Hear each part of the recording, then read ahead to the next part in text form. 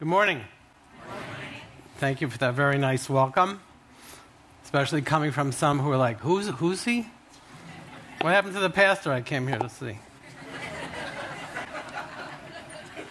But I was very excited and flattered when I was offered the opportunity to participate in this great series we've been doing, where each week we take a look at a different person from the Bible, a different character. And as I was sitting where you are, listening and learning, what occurred to me is that a series like this is so valuable because as we listen to and talk about, read about these people's lives, we don't just get to know about them, we get to know God. We learn about the character of God because through these people's life experiences, we see the way in which God calls people, equips them, chastises them, loves, forgives, and transforms them. And we'll be seeing those things today as well.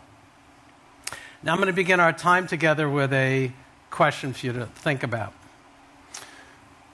Do you think that we can become so reliant on our eyes to guide us, to help us decide what's true and what's real, that it can actually hinder our ability to see things that cannot be perceived through our natural sight?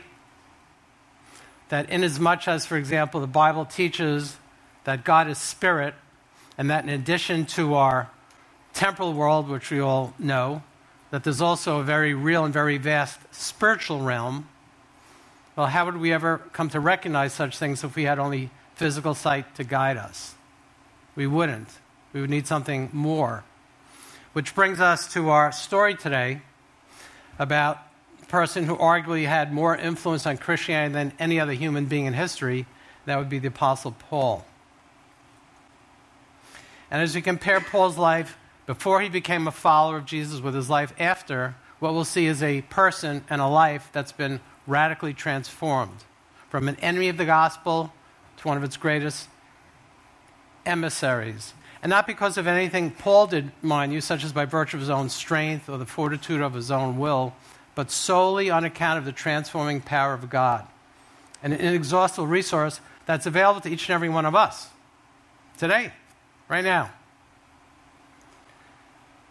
So in order for us to appreciate just how dramatic Paul's transformation was, let's start by looking at what his life was like before he ever became an apostle. Apostle, by the way, literally means messenger or sent one. Well, Paul was born somewhere around AD 5 in the city of Tarsus in the Roman province of Cilicia. That's where today, present-day Turkey. As were all the apostles, Paul was Jewish. His Hebrew name was Shaul. In English, we translate Saul. And he also had a Roman name, which was Paulus. In English, we translate Paul.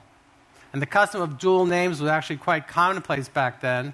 And that's why, for example, in Acts 13:9, it refers to the apostle as Saul, who is also called Paul. And Acts 12 talks about John, who's also called Mark. So at times throughout, I might refer to him as Paul. Other times I might refer to him as Saul. You shouldn't be confused. I'm talking about the same person. And similarly, I'll also be using the terms Christ and Messiah interchangeably because they both mean the same thing. They both mean anointed one, referring to God's anointed servant. So we know that Paul was raised and became a Torah-observant Jew, a Hebrew of Hebrews, as he calls himself in Philippians 3. At some point while he was still young, his family moved to Jerusalem, where Paul received his formal Jewish education. And we know that from Acts 22, where Paul talks about having grown up in Jerusalem under the tutelage of Gamaliel. Now, Gamaliel was a well-renowned leader, first-century leader and rabbi. In fact, Gamaliel went on to become the leader of the Pharisaic party of the Jews, which was the most influential. It was a religious party, not a political party. And so Gamaliel was undoubtedly the most influential Jew of his day. So influential was he that it was very unprecedented, but he ended up becoming co-chair of the Sanhedrin, which was the Jewish ruling court, along with the high priest. So from a first-century Jewish perspective, Paul had like the very best Jewish education available. And because he was the pupil of such a high-ranking Pharisee, Paul himself would have become very entrenched in Pharisaic tradition and Pharisaic mindset. And while schooled as a Pharisee, Acts 18 tells us that Paul was actually a tent maker by trade. This is not at all unusual, as Jewish sons were normally taught a trade to supplement their studies. In fact, there's an ancient rabbinic saying, "He who does not teach his son a trade teaches him banditry." But what Paul was most noted for prior to becoming a follower of Christ was his extreme persecution of Jesus' followers, the church. And we might ask ourselves, why was this? We read about this in Acts 7, 8, and 9, and we think, was Paul some sort of depraved individual?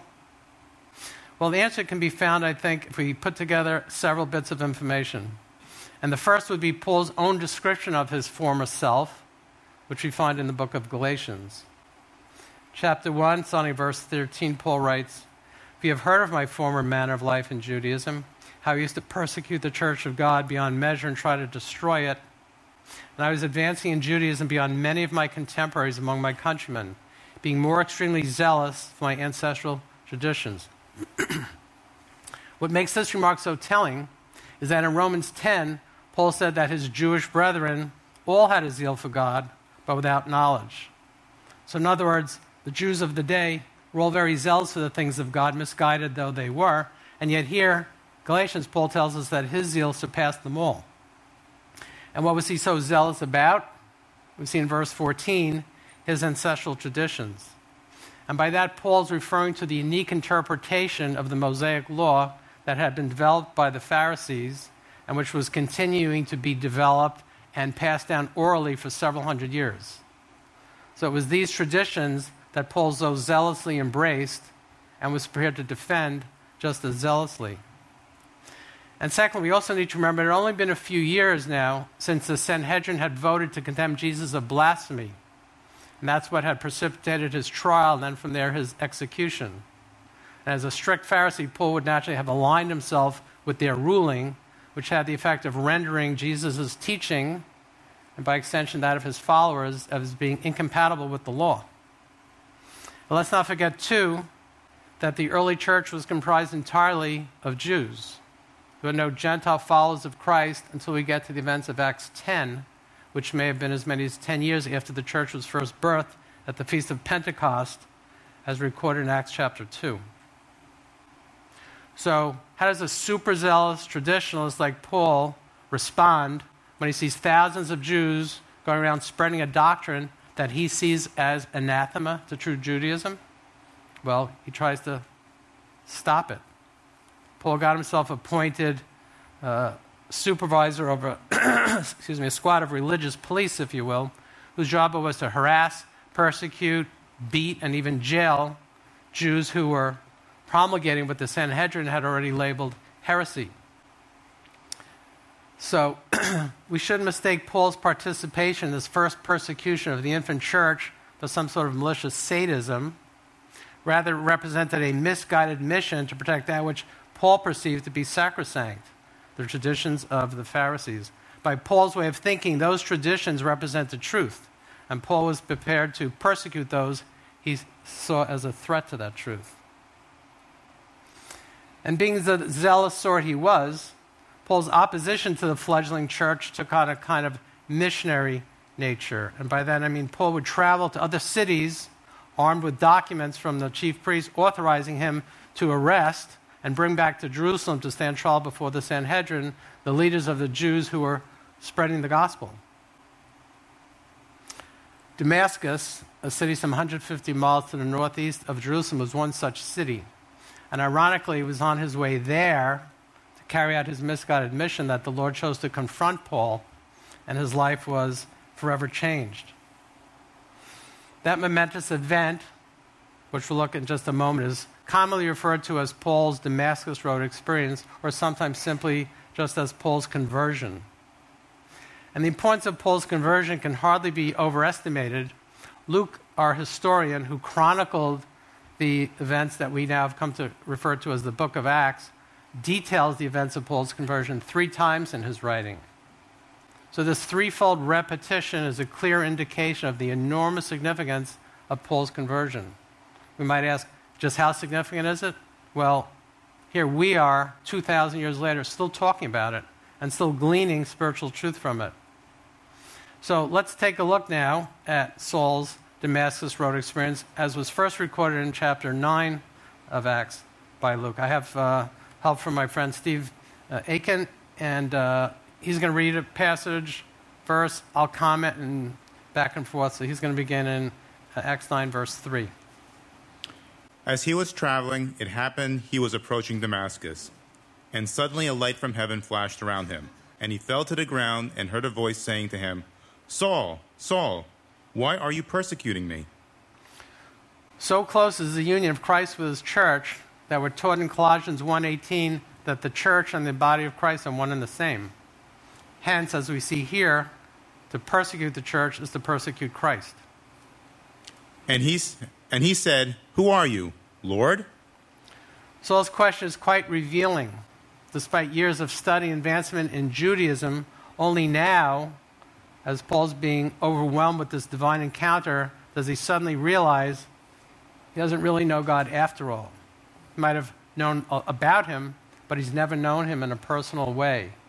And just as later he would come to concede that his fellow Jews didn't really know God either, well, here was no doubt the moment of Paul's revelation when he realized that he too lacked that same knowledge of God. And he said, "I am Jesus, whom you are persecuting. But get up and enter the city, and it will be told you what you must do."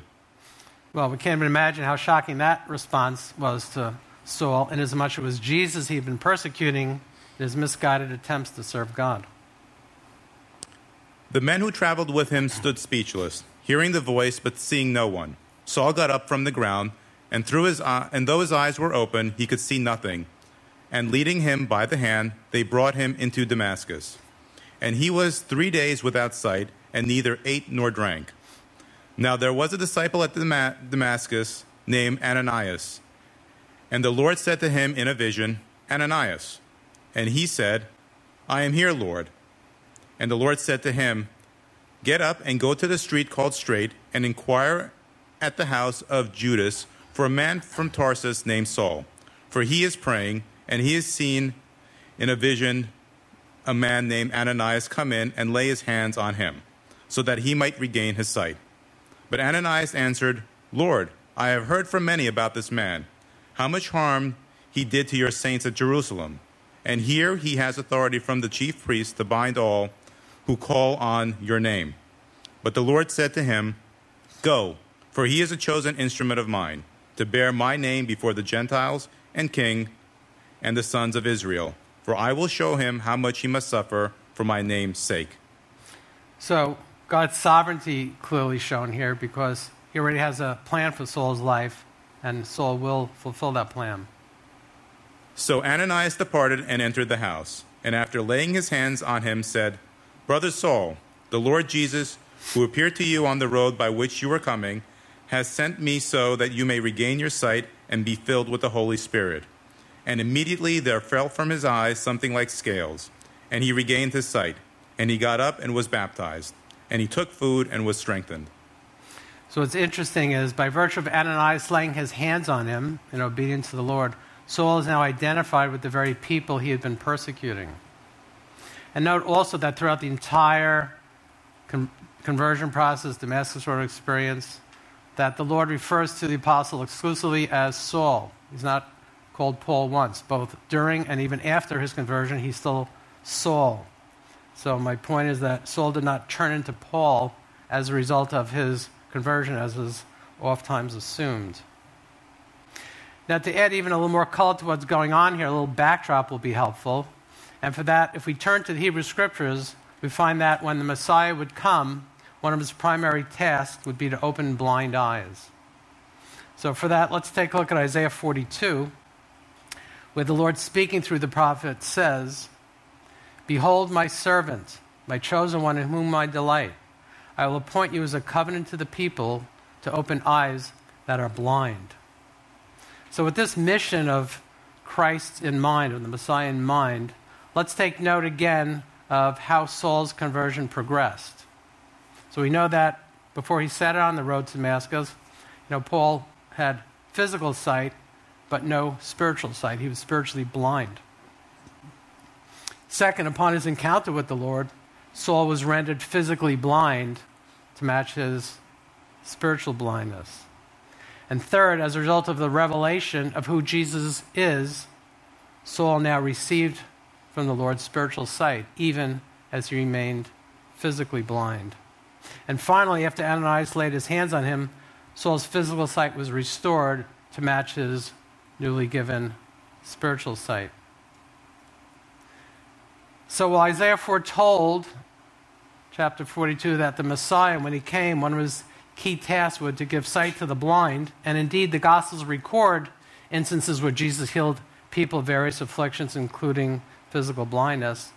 What we now begin to see is that the type of sight Jesus primarily came to provide is spiritual sight, so that people might see and be saved.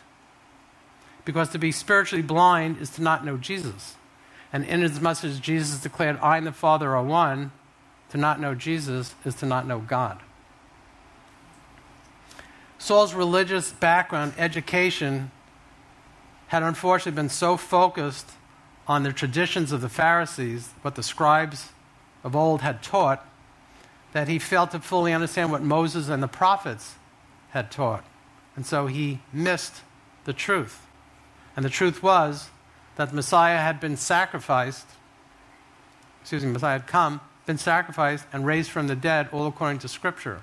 The truth is that Jesus is that Messiah. And that's the truth that God wants us all to see, because as he declared, the truth will set you free. Free from what? What does he mean? Free from the penalty of sin and death. That's salvation.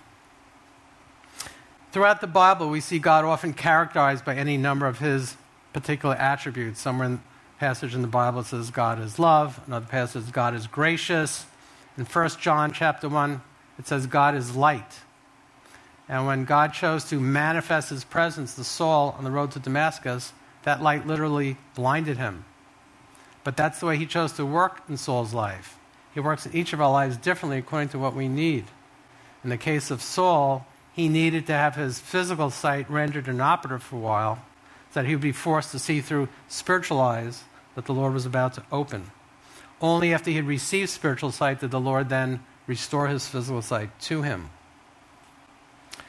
So here's a question you might find interesting, especially if you've not read this passage, you're not familiar with these things.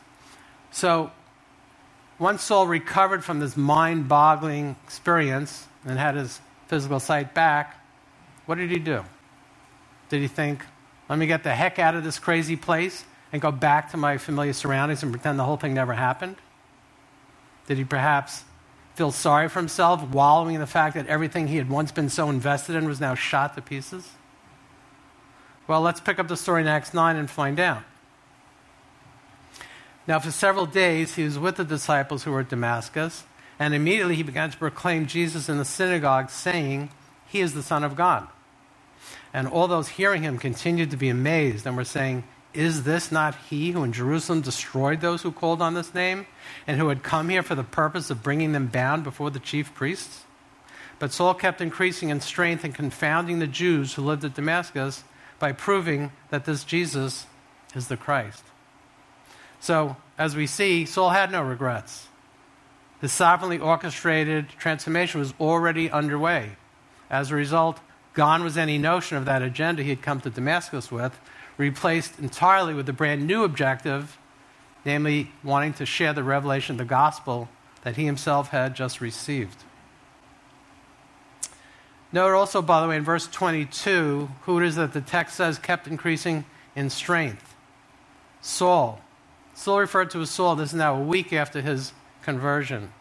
In fact, the apostle will not be referred to as Paul until we get to Acts 13, when Saul's about to embark on his first missionary journey into the world of the Gentiles, where then the use of his Roman name will become more appropriate. We had seen previously how Saul's zeal for truth had taken on a missionary spirit, whereby he traveled to all kinds of cities in the hopes of stopping the spread of the gospel. Well, now, the Lord takes that zeal, missionary spirit, and channels it into a very new commission, one that would facilitate the spread of the gospel. Let's look at Acts 26. And the Lord said to Paul, for this purpose I have appeared to you, to appoint you a minister and a witness, not only to the things which you have seen, but also to the things in which I will appear to you, rescuing you from the Jewish people and from the Gentiles to whom I'm sending you. to open their eyes, so that they may turn from darkness to light and from the dominion of Satan to God, that they may receive forgiveness of sins and inheritance among those who have been sanctified by faith in me. So as we see, Saul was now to be God's chosen instrument, whom the Lord would send and use to open the eyes of the Gentiles so that they too might see and be saved. As for the remainder of Paul's life, the rest is, as they say, history. Literally, you can read about it in the book of Acts. Paul's encounter with the living God that day transformed him completely from a persecutor of the gospel to one of its greatest proponents. Paul would go on to spend approximately 9 years undertaking 5 different missionary journeys, if you count his trips to Rome and Crete, where during that time he was fulfilling his mission of bringing the good news of Jesus to the nations. And during these travels, he would visit some 48 cities and found at least some 14 churches. And so thoroughly committed was Paul to this mission that he kept at it even as he had to endure various kinds of persecutions, beatings, attempts on his life, imprisonment. Paul was thrown in jail twice. He spent 2 years in prison in Caesarea, and then after a brief reprieve, he would come to spend the last year of his life incarcerated in Rome. And yet through it all, Paul always remained faithful. And with the help of the Holy Spirit, during all this time traveling on land and sea, being shipwrecked, running for his life, and even while in prison, Paul would come to write approximately half of the New Testament's 27 books. So all in all, the positive impact Paul has had on Christianity is perhaps second only to Jesus' own. So what shall we say that we have to learn from the life of the Apostle Paul? Well, I think many things actually, but here's where I'd like us to focus. We see, first of all, that anyone can receive God's love and forgiveness because it's not earned, but bestowed freely. But even more than that, we see that anyone, even the worst among us, can become a faithful and powerful witness for Christ. And when you think about it, Paul's about as far from the Lord as one could be. His whole life had been dedicated to trying to destroy the very church God wanted to build. And yet in the end, after his encounter with the Lord, Paul would go on to become a role model, an example for us of a committed servant of the Lord, a person filled with the Holy Spirit, who acts with prudence and temperance. So talk about a turnaround story, but that's the transforming power of God. In fact, the book of Acts ends as follows, with this description of the way Paul had now chosen to live out his life. Acts 28. Welcoming all who came to him, he proclaimed the kingdom of God and talked about the Lord Jesus Christ with all boldness and without hindrance. Excuse me. So this verse epitomizes Paul's newfound life in Christ. How did he want to spend his days now that he had met the Lord? He was eager and unafraid to tell as many people as he could about Jesus, how he had opened his eyes, how he had saved him and changed his life. For how many of us would this description hold true?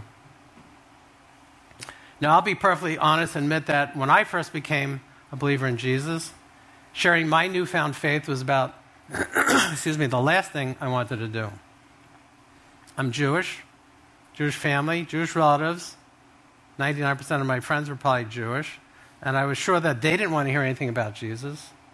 And certainly they wouldn't want to hear that I had now become a follower. I mean, what would they think? I'd been brainwashed, lost my mind altogether, gone and joined a cult. Surely they'd assume that I had turned my back on my Jewish culture and heritage to embrace something foreign. But of course, if Jesus is who he said he was, the one foretold by Moses and the prophets, one that God said would come through the lineage of King David, then how could believing in him be un-Jewish? It's exactly the Jewish thing to believe. In fact, it's what God wants all people to believe, because the Savior was promised to come through Abraham, Isaac, and Jacob. So I said to myself, my friends are not going to understand this. So I remained in quite a quandary for a while as I vacillated between, knowing I can't keep this a secret, and yet wondering what sort of reaction was I going to get? Was I going to be shunned by family? Would I lose friends? Let me tell you, there's no small amount of guilt and embarrassment that initially comes along with being a Jewish person who's lived out an authentic Jewish life before the world, and suddenly you become a follower of the one in whose name so-called Christians have persecuted Jews for centuries. Yet, like Paul, I knew there was no going back. My spiritual eyes were now open. I saw that the only path was to keep going forward. Yet, I just wasn't sure how to do it. So this is when I began regularly reading my Bible and praying for guidance. So one day, my daily Bible reading brings me to the 6th book of the New Testament, the book of Romans. So I open it up, and there I am in chapter 1. And who wrote this book? Paul.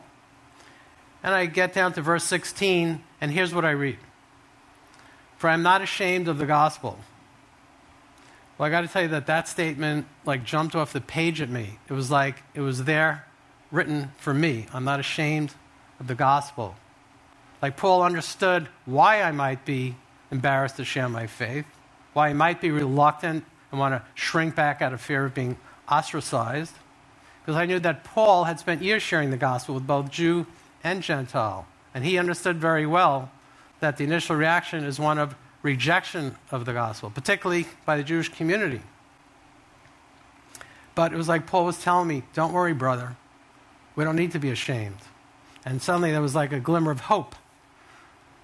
So I had to know how it is that Paul was able to share the gospel without any shame or embarrassment. Because I could relate to Paul. You know, Jewish person, putting his faith in Christ had cost him his position, his power, his prominence, his prestige within Jewish society. I felt like I was on the verge of that very same outcome, and yet Paul had kept pressing on. I needed to know how. So as I read on, I see that actually that full verse reads, for I am not ashamed of the gospel, for it's the power of God for salvation to everyone who believes, to the Jew first, and also to the Greek. So it turns out that the word translated power here is the Greek word dunamis, from where we get our words dynamo, dynamic, and dynamite. And what Paul's saying is that the gospel is imbued with a power, not just any kind of power, but the power of God. And that's a power that's beyond our comprehension. And that's why the gospel is able to save and regenerate all who believe it, because it's the power of God. So by and by, I began to understand. And there came a point where I was like, oh, so that's why Paul wasn't ashamed. He understood he wasn't peddling some wishy-washy, feckless philosophy. On the contrary, he had been given a message of redemption from God himself, so powerful that it had the ability to change lives, save souls. How did Paul know this? Because it had completely saved and transformed him. You see, we don't just adopt a new philosophy or adhere to a new set of ethics when we become a follower of Jesus. 1 Corinthians 4 tells us the kingdom of God does not consist in words, but in power. That's why the gospel is transformative. That's why even a murderer can become an apostle. That's why anyone who puts their faith in Jesus' substitutionary atonement is saved. If you put your faith in Christ, he will take you out of the kingdom of darkness and bring you into his kingdom of light. And yet the transformation doesn't end there. So once I began to understand what Paul meant when he said the gospel is the power of God, I realized, hey, I don't have anything to be ashamed of. In fact, what I have is something so awesomely powerful that everyone else needs. Now, talking about the Lord is probably my favorite thing to do, even more than playing chess. You know, it was quite a long time ago when I first heard the gospel, and it was from my Jewish mother, of all people. A Christian friend of hers had led her to the Lord. And when my mother first shared the gospel with me, I was so upset. I remember inwardly vowing that I will never come to believe this. I thought she had lost her mind. But unbeknownst to me, just from having heard the gospel message, the power of God was already at work in me. Because some months later, as I had set out, I had this plan to read and study the Bible myself to prove her wrong. Guess you could say my plan backfired. Because instead of confirming that which I had been taught about Jesus, the Word of God actually opened my eyes, and I came to the stunning conclusion that the gospel was true. And of course, the power of God was still at work in me, continues to be. It says in Philippians 1, he who has begun a good work in you will continue it until the day of Christ Jesus. You know, it wasn't that much later, as I shared with you, that I was praying and wondering, God, will I ever be able to really go public about my faith in Christ as a Jew? Well, here today I stand before you, essentially preaching the gospel. It's remarkable. It's transformative. It's the power of God. And so I want to encourage all of you that are here today.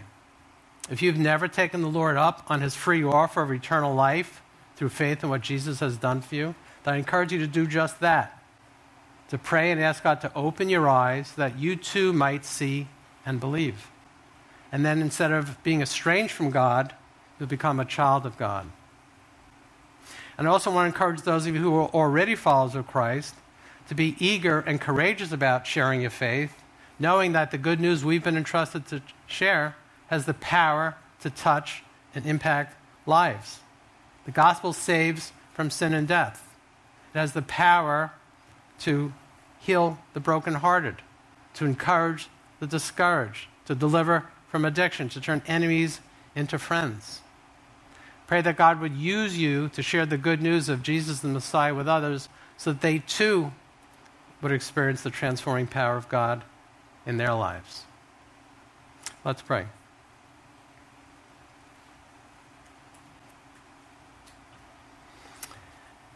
Heavenly Father, we thank you for the written record of so many who've come before us, ordinary people like us whose lives were changed when they chose to put their faith in you, and how you use them to touch the world for time and eternity. And Lord, we pray that with your help, we too would be about our Father's business, and that we would impact those around us for good.